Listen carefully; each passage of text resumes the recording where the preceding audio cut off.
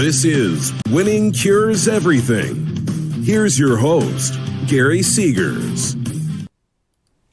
Welcome in. I am your host, Gary Seegers. This is the Winning Cures Everything program for Tuesday, March the 19th. You can follow me on Twitter at GaryWCE. You can follow the show at Winning Cures, or just make it easy on yourself. Go over to winningcureseverything.com. Here's the rundown for today. We're going to talk about Missouri's football attendance decline. Deontay Wilder is back. ESPN leaking women's college basketball bracket before it comes out, or before it was officially supposed to come out. And I've got college basketball picks. That's right, we are back. We did not have anything last night as far as college basketball goes. Tonight, we start the NIT, the CTI, the goodness gracious, I don't even know what else there is. The first four begins tonight. So that's the rundown for today's show. As always, the show is brought to you by Tunica, Mississippi, the South's premier sports gambling destination. They've got 6 incredible sports books. You can find more information about them over at tunicatravel.com. We will be at Sam's Town Casino this Thursday and Friday. We're broadcasting live at 10 a.m. Central Time on Thursday and Friday, and then again around 4:30 p.m. before the afternoon slate of games. But it's going to be at Sam's Town, free to the public. They got drink deals. They got food deals. They got a billion TVs. It's going to be a good time. Make sure you come out, hang out with us. If you can't come out, join in on the chat. YouTube, Facebook, Twitter. We're going to be broadcasting live on all three. You can obviously find more information over at winningcureseverything.com or more information about the meetup, the live show at Sam's Town, over on our Facebook page, facebook.com/winningcureseverything. Now let's jump into the topics. Missouri football went 8-4 last year. They averaged 24,377 tickets scanned per game. That is people coming into the stadium. Now, initially, they blame faulty scanners, bad Wi-Fi, all the kind of things that you would think of. The 24,377 was only 47% of what the school reported in-game box scores last year. That was way down across the board. The question is, so Missouri's revenue along with that, their in-stadium sponsors and advertisers, as well as royalties and licensing, has dropped 40% since 2014. That is insane. So the question is, can Barry Odom keep his job without inciting a little more enthusiasm from his football program? I'm curious whether or not he'll be able to do it, right? Because wins and losses in the grand scheme of things, in the business of whatever, wins and losses don't really matter that much. Missouri's had a pretty good football team the last 2 years, especially at the end of the season 2 seasons ago. And then last year, 8-4, they were, as far as power rankings go, they were a top 15 team. You know, 2 of the losses were to Alabama and Georgia, a last-second defeat to a 10-win Kentucky team. You know, they whipped Florida at Florida. That was a good football team with a senior quarterback, with some good home games, and they could only get an average of 24,000 people through the gate. That's not good. But if you look at what has happened since 2015, right, the player strike was in 2015. And that was over racism on campus, etc. All of it was completely ridiculous. But since that player strike, the football coach, longtime football coach, Gary Pinkel, retired after that season. The president and the chancellor resigned due to pressure from those protests. In 2016, freshman enrollment dropped nearly 25%. It went from 6,200 down to 4,700. That's 1,500 students. And now you've got this, where the football attendance, which was never really a problem in the Big 12, now is rearing its ugly head, right? People are not supporting this program, even though it is now in the SEC. You've got great games. You may not have traditional rivalries. But, I mean, they had 20,000 people in the stands for the Arkansas game. And, yes, it rained, and, yes, all this, but this is supposed to be an SEC program. I'm curious whether or not Barry Odom will be able to keep his job if he cannot get more butts in seats. That's a major league issue. Those numbers were insanely alarming. Curious what will happen there this season if they go 8-4 again, but they can't get anybody to come out to the games. Next up, Deontay Wilder.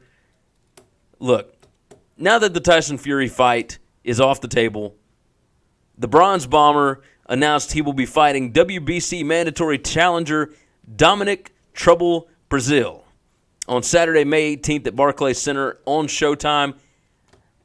Look, I cannot wait for this. If you've watched this show before, you understand how big of a fan I am of Deontay Wilder.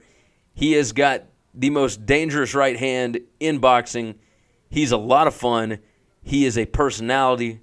He is absolutely incredible. Absolutely incredible. I cannot wait to watch this fight. Brazil, 20-1. He's got 18 knockouts. The only fight that he lost was in London to Anthony Joshua. He lost a 7th round TKO. I'm curious if he is able to stand up to Wilder. And you got to wonder where Wilder's head is in this, right? This is a mandatory challenger, somebody that I don't think Wilder really wants to fight. He wanted to fight Fury. He wants to fight Joshua. This is a mandatory fight from the WBC in order for him to keep his heavyweight belt. Is he going to be fired up enough for this? I don't know. And that's what makes it even more intriguing because I think that Wilder is the best boxer in the game. No, not stylistically, not schematically. His strategies are whatever. He's not the best pure boxer, right? But he is the most powerful boxer and the most fun to watch because you never know when that hook is going to come in and clean somebody out. It happens every fight. He's got 39 knockouts in 41 fights. He's never lost. It is what it is. We got somebody jumping in. Love y'all's show. Don't agree with y'all's picks a lot of time, but that's okay. Hey, I understand. I completely understand. I'm hitting over 54% in college basketball. We both hit over 50% in college football. You might want to agree with Chris's picks in the NFL, though. He hit about 62% this year. Not too shabby. In bowl games, I was over 60% against the spread. That's the way it goes. But I got more college basketball picks for tonight. We'll see what happens. Next topic up, ESPN leaking the women's college basketball bracket. Are you kidding me? I'm surprised that this doesn't happen more often. The women's college basketball bracket was supposed to come out Sunday night, or maybe it was Monday. Either way, it was supposed to come out that evening at 7 o'clock. And this was Monday, by the way. Today's Tuesday. It was Monday night. It was supposed to come out at 7 p.m., and the graphics for the bracket were released on ESPNU just middle of the day, like 4 o'clock, way before. So, of course, it starts spreading on Twitter, everything else. All of these people that are bubble teams, etc., that don't know if they're going to get in, they all have to find out through social media. They got friends calling them, telling them what's going on, etc., etc. And ESPN, of course, came out and apologized, said that they were looking into the matter. They were going to make sure that it never happens again, etc. Look, you got that information early. You got the graphics prepared, and somebody sent it out too early.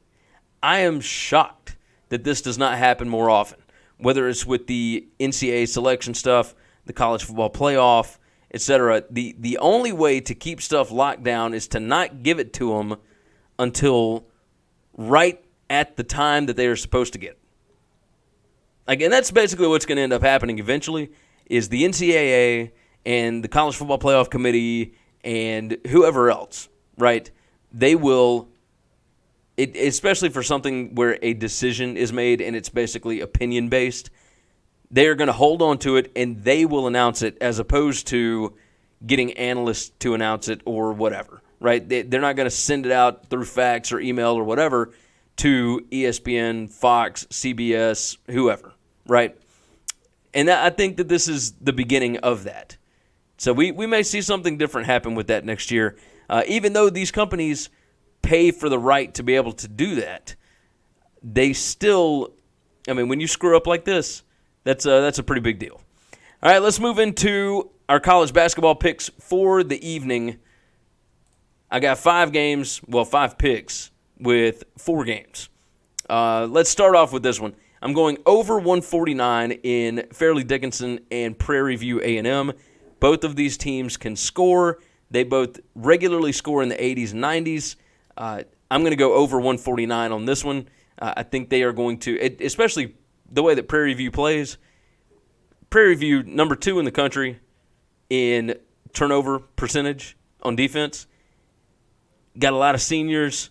They'll be able to play. They'll be ready for this one. Hofstra, I'm going with Hofstra plus 10 at NC State. I don't think NC State wants to be in this tournament. I don't think they give a crap about being here. And NC State, at times, has completely disappeared. So we're going with Hofstra plus 10 tonight. I'm taking South Dakota State plus 8.5 against Texas. Yes, it is at Texas. I understand Texas played a really tough schedule. I got that. But Mike Daum, senior season, South Dakota State is really difficult to prepare for. Texas losing Jackson Hickson, that's a big deal. I'm going to go South Dakota State plus the 8.5 here. I think they keep this one really close. In that Prairie View A&M game, I'm taking Prairie View A&M plus 3 in this one. I think they're the better team. They opened up this season 1-11 and have won 22 of their last 23 games. They play at a super fast pace. They're going to turn over Fairleigh Dickinson a lot. Fairleigh Dickinson not good at keeping the ball secure. I'm going with Prairie View A&M plus 3 tonight. I think they are the better team. I think they're probably going to win that game. Might sprinkle some on the money line on that one. And then next up, Temple. I'm going Temple plus 4 against Belmont. So I bought a point here because the line had gotten, or half a point, sorry. The line had gotten up to 3.5. I don't like staying on the hook there. I know I did with South Dakota State, but either way, Temple plus 4. They are, 7-0, I believe, in games like this. Or sorry, 8-0 in games against good shooting teams that make 37% of their attempts this season. So I'm all over Temple tonight. Too many people like Belmont. I think Belmont could win on like a shot at the buzzer or something like that, but I think this is going to be a really close game. Fran Dunphy is last season. The players don't want it to end in Dayton. They want to be able to play against Maryland. I think that would be fantastic. Now, my bracket probably has Belmont. We'll talk about that tonight when Chris and I get together. We're going to do another live show this evening. But yeah, I'm pumped about it. I think Temple plus 4 is the way to go here. As always, you can get the picks over on the website, winningcureseverything.com. Go up to the navigation bar, click on Gambling Picks there. You've got everything you need to know right in that slot. Tomorrow we will post our brackets on the website. Again, winningcureseverything.com. Every year we do the Husbands and Wives Challenge. We're going to have a video with my wife and her picks. We're going to talk about Chris's wife's picks. She won't be around for the recording this evening. But, yeah, it's going to be a good time. March Madness is here. As always, make sure you come out March 21st, March 22nd. 10 a.m., we are broadcasting live from Sam's Town Casino Sportsbook in Tunica. It's inside the casino. Just go upstairs next to Roxy's Live. It's going to be a good time. We're hanging out all day. We're spending the night there on Thursday night. We are watching basketball from opening tip all the way until the last thing on Friday night. It's going to be a good time. Make sure you come out. We appreciate you guys for hanging out. We will see you again this evening. Thanks for checking out Winning Cures Everything. If you want to keep up with us, hit subscribe on YouTube or your favorite podcast app. Visit the website at winningcureseverything.com, or you can like us on Facebook or follow us at Winning Cures, at Gary WCE, or at Chris B. Giannini on Twitter. Share out the show, leave a nice review, and make sure to comment and tweet at us.